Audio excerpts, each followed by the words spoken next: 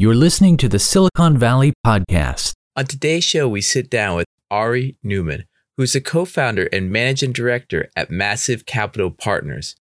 In the past 15 years, he's been on the operating side as a two-time founder, and he's been a VC since 2012, mentor, advisor, and board member.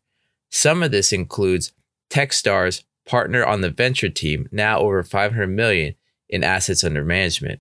And he's an occasional blogger at arinewman.com. On today's show, we talk about what's the difference from working with a company when you are an advisor versus an angel investor in the company. What was it like building web applications during the first .com era? Product versus sales. What's it like being the unpopular person in any role in your company? And much more. All right, let's begin the show. Enjoy. Welcome to the Silicon Valley Podcast with your host, Sean Flynn, who interviews famous entrepreneurs, venture capitalists, and leaders in tech. Learn their secrets and see tomorrow's world today.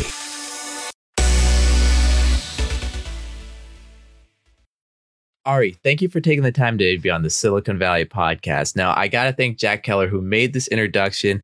He spoke many great things about you. And then after talking to you, I kind of found out everyone's age. Is pretty interesting. Ari, for our audience out there, can you give us a little background of your career up until this point?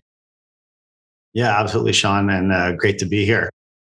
So I spent the first 15 years as a founder and operator, co-founded my first company just on 18 months out of college during the .com era in the Valley. I then went on and had several other operating roles, including running a global CDN and running product and support for an enterprise storage company before I started FilterBox, which was in the first ever Techstars class here in Boulder in 2007. I exited FilterBox in 2010 and stayed with the acquirer through 2012. And that's when my career transition to venture really started. Now, I got a lot of questions, and the name of the show, the Silicon Valley Podcast, everyone has some connection with Silicon Valley. And most people come here, they never leave. Well, I guess until the pandemic, now everyone seems to be leaving. But actually, a lot of your career has been outside of Silicon Valley. Can you tell us why? I mean, right now you're in Boulder, Colorado. I just found out you were in Lisboa, and I might have pronounced that incorrectly, in Portugal.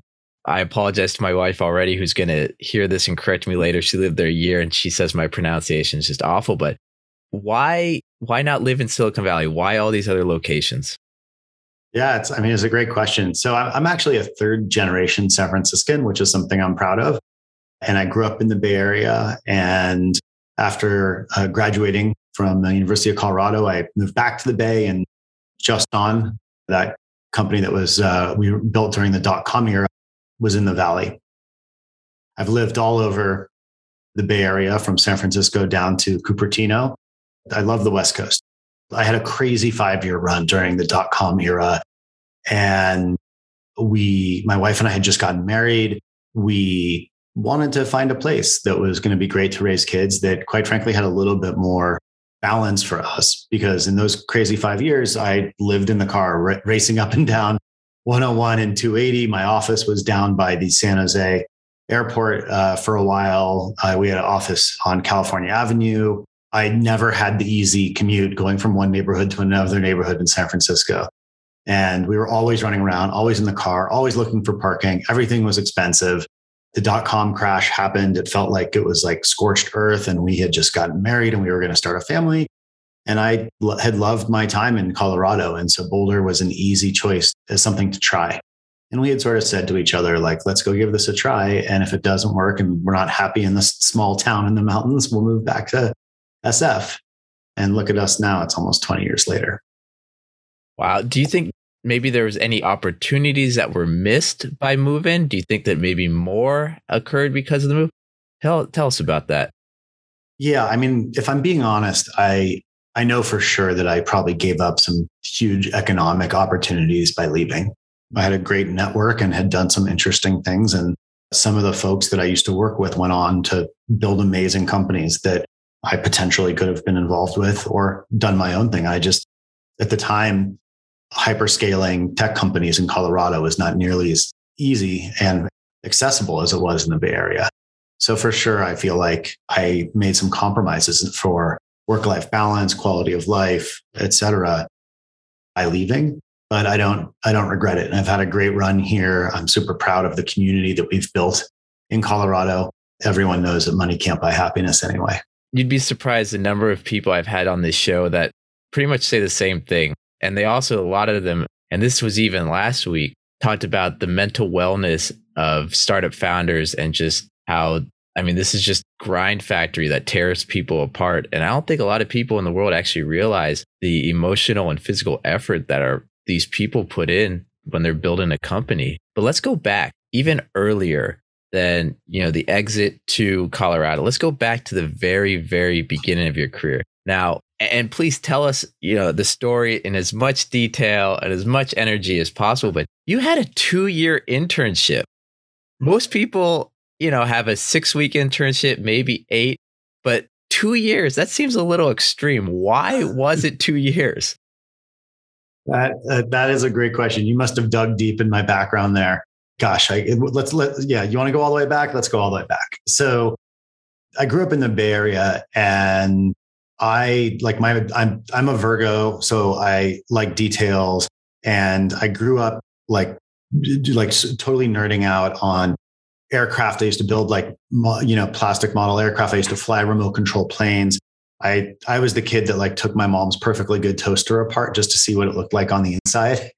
And I had this benefit of being in the Bay Area, which is the first home computer hobby store showed up down in the valley, where the Commodore 64 came out and the first Apple computer. And so I was dragging my dad down to go check these things out. And I was just into computers and new technology from a super young age. This stuff always fascinated me. And the best way to get close to it then was to be around companies. I was too young to get a real job. So when I was in high school, I actually interned for a company down in the South Bay that was making hardware video cards and sound cards. I ended up with a split job where part of it was I was in the QA lab trying to break the sound cards and the video cards, running test applications. Then the other half of my day, I was in the executive office, and I built a investor relations database in HyperCard on a Mac. And the funny thing now is you fast forward 20 plus years later in my career, still a sort of a dual personality. I'm semi-technical and nerdy, but I'm focused on the business side as well. So fast forward just a little bit. I'm in college. I'm a marketing major at the University of Colorado. I become a self-taught Linux admin because I converted an old Mac that had a Power PC processor to run an early version of Linux on it, and start hacking around and figuring that out. And I got introduced to the founder that was starting a company here called Inroads Interactive. They needed some help, and I wanted experience, and I needed it for the resume builder, but I also wanted something to do. And I didn't want to go back to the Bay Area during the summers in college. I wanted to hang out in Boulder and mountain bike. So I found this 5-person company. The office is down here on Pearl. I did everything from go to the post office to learn how to be a certified bulk mail shipper, to making phone calls to book interviews and photo shoots for exotic pets because the product was a multimedia CD-ROM. We used to call them edutainment CD-ROMs. That was an interactive database for dogs, cats, and exotic pets. Total aside, but I actually remember a day I told the CEO, we should take this thing online. And he looked at me like I was insane. So it was early days, and even shipping a CD to people was like new tech back then. But it was a 5-person company, and I got to wear all these different hats, and I got to learn, and I felt like I was part of something. And it was the first time ever for me. And I got a real dose of the startup life. And I was a early 20 something kid living in Boulder. I basically worked at a startup and rode my mountain bike. It was a good life. So the reason it was a 2-year gig was I worked with them all summer, 1 year. And then I was looking at what I was going to do for the next summer, and the company had grown. They now had more contracts, more titles. And I came back to work for them for a second summer. That experience, how did that shape the rest of your career? And would you recommend people actually doing a prolonged internship like that? Or, because you'll talk to people now and they want to get paid the day they graduate. They want to get paid during summer intern. They just want, some of the people I've come across, if they're not getting paid, they just pass on it? I mean, the world was a different place back then. Unpaid internships were more common. Now, I think paid internships are the standard, and for good reason. People's time is valuable, and we live in an expensive world. For me, that experience was invaluable, and I was fortunate enough to be able to hang out here during the summer and do that. Absolutely. If you think you're interested in the startup world, or you're in high school or college and you're trying to figure out what to do with your life, like getting a taste of what it's like inside of a small company is amazing. If you go to work for a giant company and you sit at your desk and you're given a couple of tasks, your lens, your view of what's going on across that whole company operationally is probably pretty small. The beauty of being inside of a startup is you get to see the good and the bad, the frenetic pace, sometimes the lack of clarity, sometimes the conflict, and just the fact that it's all hands on deck and nobody gets to say that this is not in my job description. You just do what you have to do to help the company move forward. And also, I think the camaraderie, learning what it feels like to be part of a high functioning team of people that trust each other at a young and early part of your career is amazing. That's interesting. No matter what the problem is, everyone's all hands on board. Everyone's getting everything done. The trust, the team. Was it at that moment when you went, the startup lifestyle is the lifestyle I'm going to pursue moving forward? Or do you start having second thoughts? No, I kind of knew from that moment on that's what I wanted to do. Like my brain, I'm not like diagnosed with ADD, but I sort of feel like my brain is wired that way because I'm addicted to ideas. I'm always interested in learning the next thing and the next thing and the next thing. And I'm always absorbing all of that. And so the opportunity for me at that age to like learn how to wire a network for the office one day, and then figuring out how the US postal mail system works for bulk mail. And by taking a 4-hour class, I can save our company thousands of dollars in customer acquisition costs. And then the next day, understanding what it looks like to be talent manager and do bookings for photo shoots. Like I got all of these totally diverse experiences, and none of this stuff was in a job description. It was all like, what do we need to do today? Let's go get it done. Stick the intern on it. So it was awesome. But it was more the environment and the speed of execution and the fact that we were building something from nothing that I got addicted to. Like this was an idea. Hey, can we do this? Maybe, I don't know. Let's go find a customer and build the product. Like that was so cool. And I'm jealous. I'm honestly jealous of that experience. But after that internship, you moved right into building web applications during the first .com era. What was that like? Well, I got a job at a publicly traded company in the Valley. So I left Colorado, moved back to the Bay Area.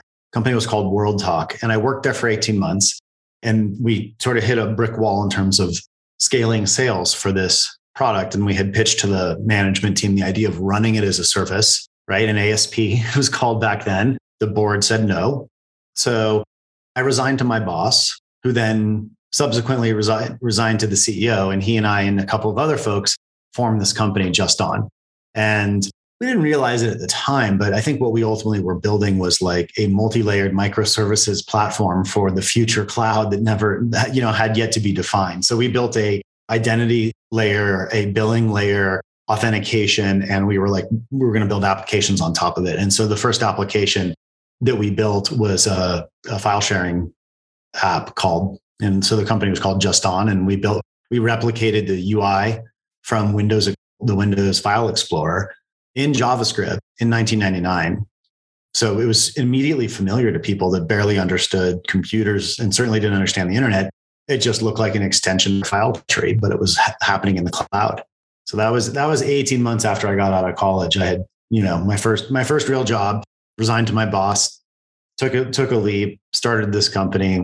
We had no clue what we were doing, but it was an amazing experience. And what ended up happening to that company? In 98, 99, the internet is new. Websites are starting to pop up. There's some e-commerce websites that are popping up. There's all sorts of stuff happening. But, everything was hard. Like everything was really freaking hard back then. There was no blueprint for how to build a web scale application. There were no cloud hosting providers, really. We were creating our own versions of the cloud by building out our own infrastructure. When I started, we were a 5-person team. And because I understood Linux a little bit, and by sort of default, based on the skill sets of the rest of the team, I was the one that owned production. I own the infrastructure. I was the one that ended up in the data center. And so I had to figure out on the fly with no training how to build a web scale platform. Literally remember staring at my rack of servers and blinking lights one day going, how the fuck did I get here? Like, I'm completely untrained. I don't even know what half of these things do. I'm just trying to figure it out day by day. And I'm like looking around up and down the aisles of this data center, and there's nobody there to help me. I can't ask anyone any questions. I'm in this building by myself. And I couldn't possibly have been like in over my head anymore. maybe if I was like, woke up and found myself like piloting a fighter jet with no training or something, but I felt pretty out of my depth. Every time I needed a piece of equipment or another server, I had to go print a purchase order, find a value-added reseller, drive there, give them the purchase order, get the piece of equipment, drive it to the data center, check it into inventory. Like there were so many steps involved in just the simplest task back then. And so every single component that we needed to buy and add and build was on me to do from beginning to end. There was no in order to get infrastructure up and running back then, it wasn't as easy as it is now, which is you just, click on upgrading your Amazon instance from medium to large, or you try opening up a new droplet at DigitalOcean to scale, or you sign up for Cloudflare to handle all of your CDN distribution and security needs. Every element of service you had to buy hardware for, configure, buy software for, and deploy in a scalable way by yourself. So that's why it was so hard. When you've got a skeleton team running on a couple $100K of seed funding, buying hardware, not just paying salaries or just paying, for SaaS services, it was complicated. And I had no clue what I was doing. So I had to get extremely creative. If we had time, I could sit here for hours and tell you about all the innovation that came out of having no money and not knowing what I was doing. Basically, the short version of that is because I was clueless and I was making tons of mistakes according to, enterprise infrastructure architecture guidelines, I actually was able to build a super scalable web application almost out of ignorance. So with that, then, would you say a lot of innovation for startups come out of maybe lack of resources? Absolutely. I think being resource constrained and under time pressure forces out of the box thinking.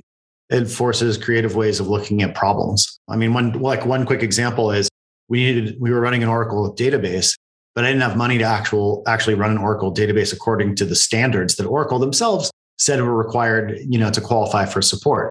So I just had to get creative. And I used a NetApp filer and I carved off a partition and I used NetApp's snapshot service as my backup solution. And I set up a separate private, 10 nets for security. Like I just hacked my way through things that were the only way of solving these problems that I could come up with. And if I had had a $5 million seed round, I probably would have spent almost all of it putting out all this beautiful, perfect infrastructure that would have made no difference to whether the market liked the product or not.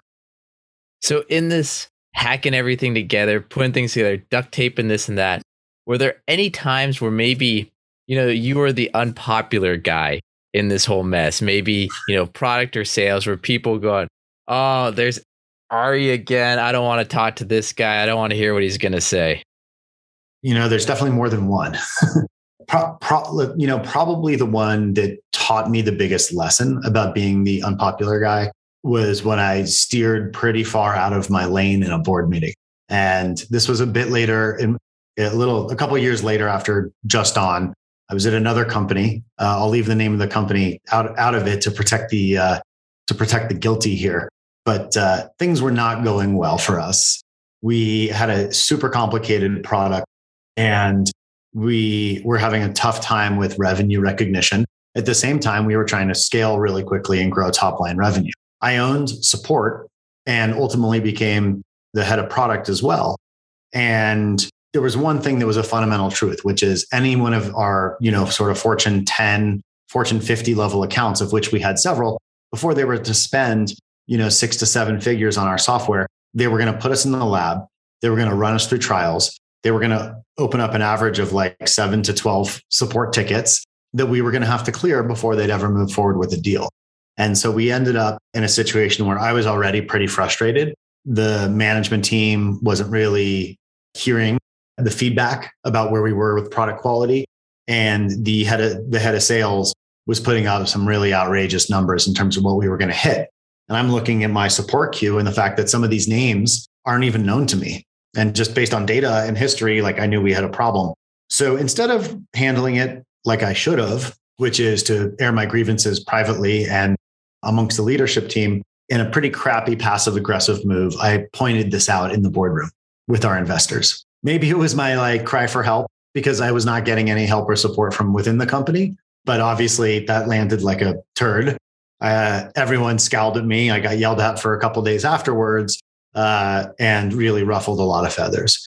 Unfortunately, I was right. And then we never closed those deals and my signals intelligence was correct. But I certainly learned a big lesson about how to handle delicate things from a political standpoint and also like whose side am I actually on here if you work for the company. One of the things I learned through that whole experience is that when you don't have confidence in a leadership team or you don't have confidence in a product and you've done everything that you can do, being negative or concerned or not bringing the right positive energy to the company is just ineffective.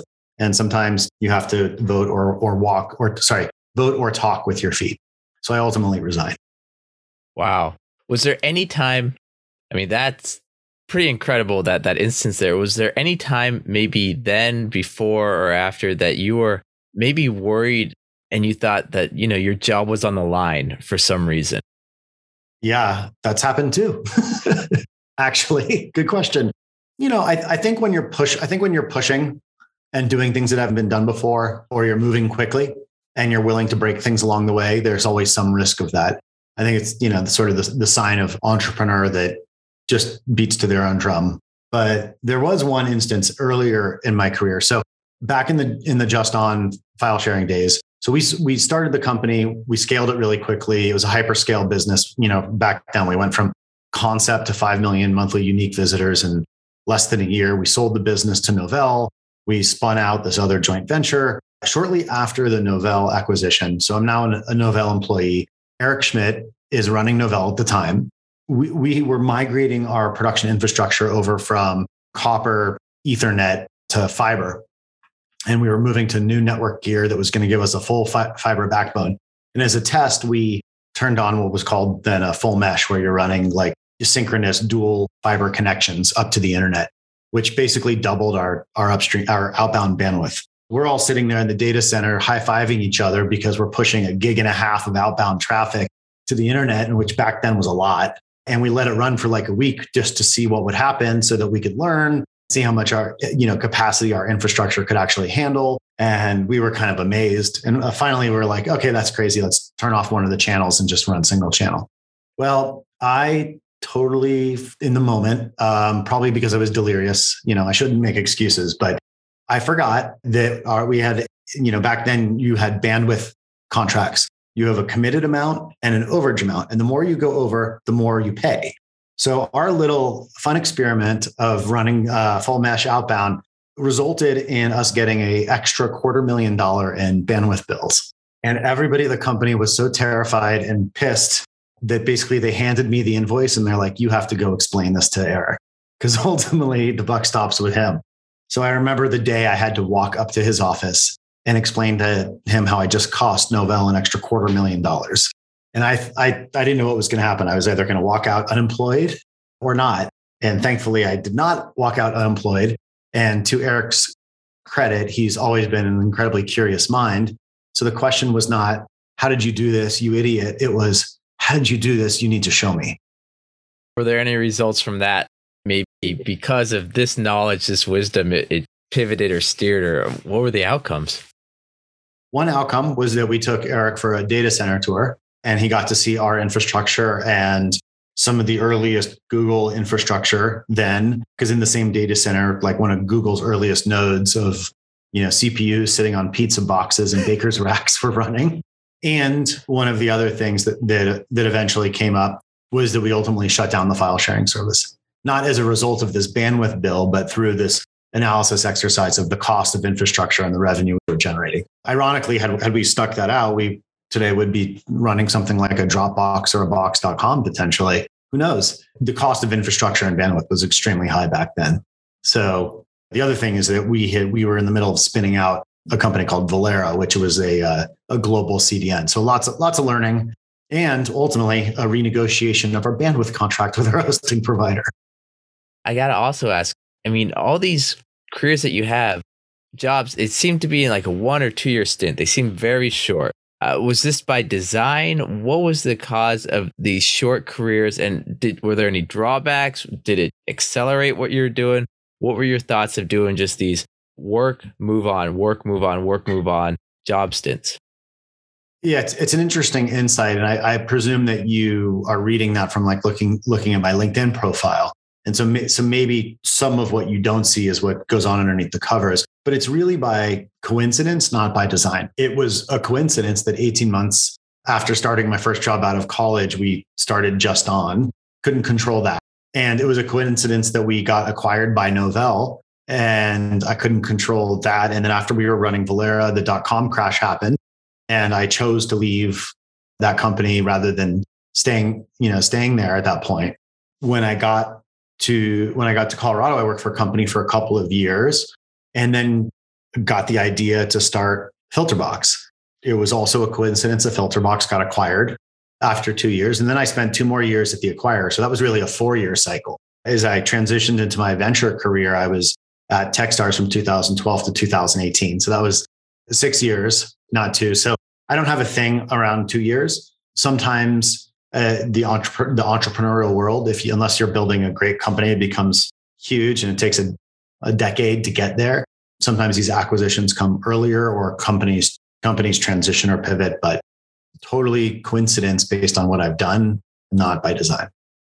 And that longest span that you had, 6 years at Techstars, advisor, mentor, investor, what was kind of your role there? And then I also really want to ask, from companies you've invested in, what's the difference between working with them as an advisor versus working with them as an investor?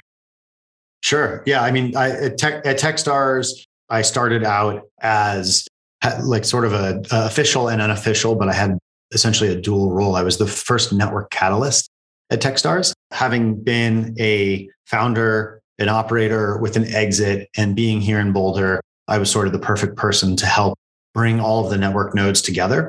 That was like a day job where I was at the same time on the side helping David Cohen and the team there deploy some capital out of the then vintage early stage venture fund. And that fund was at a size and at a stage where it didn't make sense for me to be full time. And I actually remember David saying, "I don't have a job for you over here on the venture side, but I have this other job for you." And that was how it all began. But then ultimately I became a partner on the venture team, and that was where the bulk of my time was spent. I met with thousands of Techstars companies. I got to spend time with tons of founders, and we deployed capital into a select number of them. What about that, working with a company, the difference between being an investor and putting money in versus an advisor? How does that role differ? How's that interaction between the two? In a perfect world, or sort of an idyllic scenario, I would say not too much. I have a belief that generally what's best for the company is what's best for me as an investor, right? I want to see a company thrive holistically, and I know that good things will happen with my invested capital. When you start to prioritize your downside risk or your upside as an investor in front of what's best for the company as a whole, you start sort of like, either weird things happen or bad things can happen, but it just changes how aligned you are with the business. Of course, there's certain scenarios. There's always exceptions. There's things that are not black and white. But in general, I approach being an early stage investor similar to being a mentor or an advisor, which is, how do I help the company and how do I help the founders figure out how to scale the business? One thing I would say is that it's important to know what you're doing there. Sometimes your role as a mentor or an advisor is to help the CEO. And sometimes helping the CEO may mean advising or pointing out to the CEO certain things that they might be missing that maybe could have impact on other employees or product direction. It may not even be the best thing for the company, right? But if you're there to advise the company holistically, or you're on the board, obviously your charter is to help the company in the aggregate. You've worked with so many companies over the years, hundreds, thousands. I'm not even sure the number. A lot of our listeners, they're entrepreneurs. They're out there raising capital. Do you have any suggestions, any wisdom for them? And if you want to say stories, if you want to say anecdotes, anything, go for it. Any wisdom that you can pass on to them about raising capital? I mean, how much time do we have? Is this like a 6-hour podcast or? Yeah, we can do 4 or 5 segments. It's okay.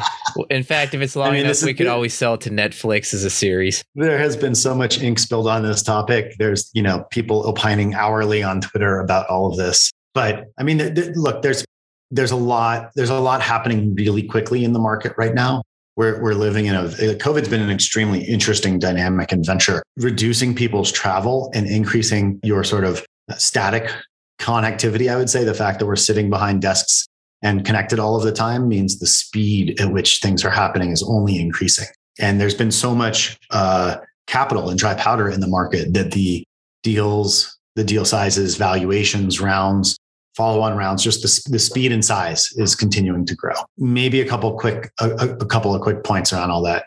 For a founder, it's important to sort of see the forest between the forest of the trees when you're fundraising. I see a lot of founders go for the biggest round they can, the most money at the highest valuation. Hopefully, they're not doing the napkin math and thinking this is what I'm worth personally, or this is what my company is worth, because that math is really just a function of the venture market dynamics and what is sort of fair for ownership and dilution when you're raising capital. So just because some investor had enough conviction to write you a $20 million check at a 50 post does not mean your company that has no product in market is really worth $50 million yet. And so I think staying clear about that is important. And the other thing to remember is that you're only creating a higher hurdle for the company in terms of the next round. Whatever round you're currently closing or contemplating is really setting the table for the next round that's coming up. My advice is always look ahead and plan ahead and realize that the, frothy round you close now might be really, really hard to live up to, especially if we have a turn in the market cycle when you go out to raise your next one. Investors don't want to see a company that has a $20 million post-money valuation raise the next round at a 25 pre. They want to see a 2 to 3x markup in the pre-money valuation when you get to the next round. And so companies are sort of forcing themselves to become hyper-growth businesses or else. There's not a lot of leeway anymore. And I think the same thing is true for VCs. If you're running a traditional fund, when you're paying up and getting less ownership for a bigger dollar amount, like unless you've gone back and increased the size of your fund, you're actually putting quite a bit of additional pressure on every single investment in your portfolio to generate those returns, right? There's only some of the formula that's changing, but not all of it.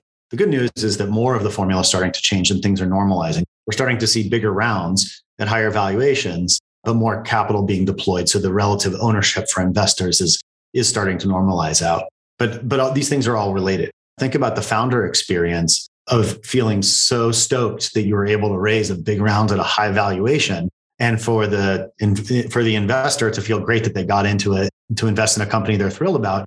But now both parties are under even more pressure than they already were. And if building startups was hard and being a successful VC was hard, all we're doing is making it harder in this market because of the pricing. So with that, do you think that maybe fund size is going to change in the future? All the funds that they're going to raise have to be larger? Or do you think that expected milestones to be hit between each round might change? How do you think those will change? The dynamics will change moving forward? All I can do is observe what's happening. Absolutely. So we're seeing early stage, even seed stage investors raise bigger funds so they can write bigger checks so they can maintain their ownership. Right. And if we take a step back and we think about what's happened in the last, 5 years with the shift from private equity sort of, moving into late stage venture, and then every single stage of venture fund kind of moving downstream. Series A VCs became seed stage VCs. Seed stage became pre-seed. Pre-seed wasn't even a thing that existed a couple of years ago, but there's so much capital in the system. And because of these shifts, what matters is getting capital deployed and maximizing ownership. So if your last fund was a $20 million fund and your new fund is a $50 million fund and you're writing bigger checks, but the same number, you're going to own roughly the same amount, but that's why the round sizes and the valuations are ballooning. Now, if we're in this bull market and the exit multiples stay where they are, the system sort of solves for itself and to some extent works. Problem is what happens when the multiples drop back down to conservative or realistic, public market PE comps versus private company rounds in this market. And it's sort of like musical chairs. Like if you've got a company that's got a $200 million post and you're doing 2.5 million a year in revenue and your burn is high, like getting that next round done is going to be super painful, right? You can't be out of the game and you can't not grow your company aggressively, but no one can really predict if and when the music will stop. Maybe we never have a major correction and this just continues and this is sort of the new baseline because of the amount of capital in the system, or things blow up on us again. I've lived through 2 cycles. I have, I was out fundraising post the financial crisis for Filterbox. The .com crash swept up a great company that we had, spun out of Novell during that era. I just have a long view. For some reason, I want to make a SPAC joke in there, but we'll save that for the follow-up podcast interview. Okay, I just thought of this right now after you said you've been through 2 funding cycles. A lot of entrepreneurs, I mean, this is their first time starting a company, maybe second time, but it's all been in the last 10 years or so. What advice, if, I'm not saying that we believe or not, this isn't one of those financial podcasts, not at all. This is, entrepreneurs. If there was a turn in the cycle, what advice or wisdom could you share from your experience living through 2 of those? This is a total cliche, but it's so true. Must be present to win. If you don't have the runway, the reserves, or the back pocket plan on how to survive a flat market or smaller sales, or live for 12 to 18 months on the capital you currently have, you're not going to survive one of these downturns. Think about the companies through these downturns that have managed to survive. They ultimately become huge companies because they get leaner, more efficient, they get closer to being profitable, and they come out the other side stronger. When the buy side of the market goes away because the market's cooling off and the companies that are over their skis on valuation and burn are trying to self-correct, investors go away. They don't want to keep placing super risky bets when the market turns. If you want to play the long game, building a great business, the key is must be present to win, which means don't die when the market takes a turn. If you're short on cash and growing super fast and the market's good right now, put some more money on your balance sheet. Always be looking ahead because we can't really predict what's going to happen. And I know you said that you're not, smart enough to see the future, even though I do think you're a futurist. I do think you have this vision of the future. What do you see impacting our lives in the next 5 years or even 25 years from now? It's a great question. I can tell you what I'm sort of focused on and interested in. Whether these are the things that are going to impact our lives or not, hard to predict it, as I said before. But a couple of the areas that I'm super interested in spending time on certainly are Web3, major sea change with decentralization. We're in the very early innings there. It's really exciting. It's also very noisy and confusing, which is part of why it's exciting. But I think that the impact that decentralization is going to have on personal sovereignty, financial markets, and data is going to be really impactful. The other is climate tech and climate change. We're so behind the ball. Like we were warned, and yet here we are scrambling. But there's some really exciting things that can and will happen. The next 25 years are going to look really different than the last 25 years, and so we're going to see a lot going into this category. And I'm excited to see what's going on there. Another one that I'm focused and interested in is autonomy and AI. I think there's lots of innovation happening in autonomy, which is going to leave humans to do better and higher order work. And it's going to take maximum human brain power to solve the problems we've created for ourselves. So I don't know exactly what the future holds. I just know that we need to work really hard to fix the things we've already screwed up. Smart applications of autonomy and AI are really interesting places. On a personal level, like I'm hoping, like for humanity's sake and for the planet's sake, that we see a huge shift towards sustainable transportation, right? Renewable energy for transportation, getting rid of all the fossil fuels that we burn to move ourselves around is going to be super important. Because if we don't solve that, like, it doesn't matter how many plastic straws I don't use. Don't forget plastic bags as well. Ari, I also have to ask, a normal day for you, how do you spend your time? Is it building companies? Is it advising companies? Is it investing? How do you separate it? And then if you have any stories of any companies you worked with, any entrepreneur story that you really enjoyed that comes to mind before wrapping it up, please feel free to share with us.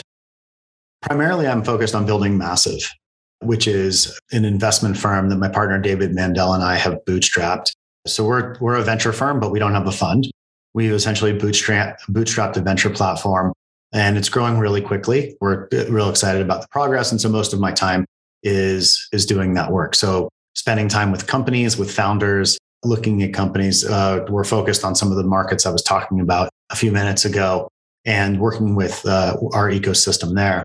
I also spend time working with super early stage founders in the Rocky Mountain region because I'm a partner at the Fund Rockies.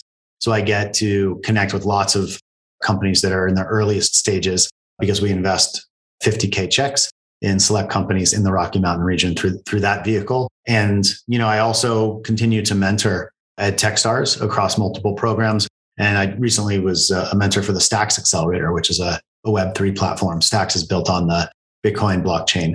And any other free time I have on top of that goes to my family and keeping my body healthy. I'm not getting any younger over here. I just turned 48 and need to take care of myself. So, I get to spend most of my time working with awesome founders building impactful companies. And I feel super, super lucky about that. Ari, before saying any stories, could you talk to us a little bit more about Web 3.0? Because really that's not something we've talked about on this show, where you see it. Sure. And I'm sure the, sort of the founding members of Web 3.0 will cringe here, but I'll give you my interpretation of what it is, which is sort of the superset of blockchain-centric technologies and applications. So you have layer one of Web 3.0, which are core blockchain technologies like Bitcoin or even the Ethereum protocol itself. And then you get into layer two, which are transport and usage layers, things like wallets. And then on top of that, dApps or distributed trading platforms, distributed asset management, obviously NFTs. So now people are talking about the metaverse, which is really the sort of collection of virtual environments that are connected to each other through data. And now that data is going to be owned sovereignly by ourselves in distributed ledgers and blockchains versus it being all centralized. So the days of Facebook owning your data, having it in their servers and creating an environment that you live in according to their rules, like all that's breaking up and being redefined. And so the next generation of the internet, where Web3 is a decentralized, distributed, encrypted, and sovereign evolution of what we already know. But there's a huge sort of shift happening around empowerment back to the individual. It's going to take a long time. We'll have lots of failures.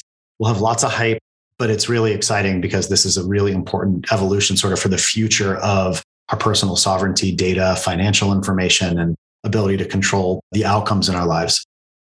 That's fascinating. And then let's wrap it up. If you have a story or a word of wisdom or anything like that for our audience, this is your time on the mic. Rather than any individual stories, I think I would just reflect on my own entrepreneurial experience and just want to say that being an entrepreneur and building a business is it's really hard. And every single day, your job is to create opportunities for your team to be successful, set a vision, and help smart people figure things out. But you often feel like you're failing, and you often feel like you don't know what you're doing. And no matter how well or poorly things are going, I think entrepreneurs can feel that way. And so my advice is to just remind you as a founder, like you're not in this alone, and to build a great support network around you. Hire an executive coach. Have investors that truly care about you and the company. Don't work with assholes. Life is too short. And make sure that you have a support team, because feeling alone and doing it alone and having to think and make decisions alone is terrifying. And when you can feel like you've got thought partners and supporters and people that will challenge you to grow and scale yourself, I think that's where a lot of greatness comes out of. The difference between a $1 billion company and a failure is often what goes on in someone's head. Ari, that was amazing advice. I want to thank you for your time today on the Silicon Valley podcast. I want to thank Jack Kelleher for the introduction, and also for our audience out there. I know a lot of people are going to listen to this episode multiple times. Please, if you got any benefit from it, go on iTunes or any other hosting platform and give us a great review. Also, I got to give a shameless plug for myself. If you are a company looking to be acquired, to sell, raise growth capital, I am a principal at a mid-market investment bank. Please connect with me. And for everyone out there, visit us on the Silicon Valley podcast.com. And once again, Ari, thank you for the time today on the Silicon Valley Podcast. Sean, thanks so much for having me. Thank you for listening to the Silicon Valley Podcast. To access our resources, visit us at thesiliconvalleypodcast.com and follow our host on Twitter, Facebook, and LinkedIn at Sean Flynn SV. This show is for entertainment purposes only. Before making any decisions, consult a professional.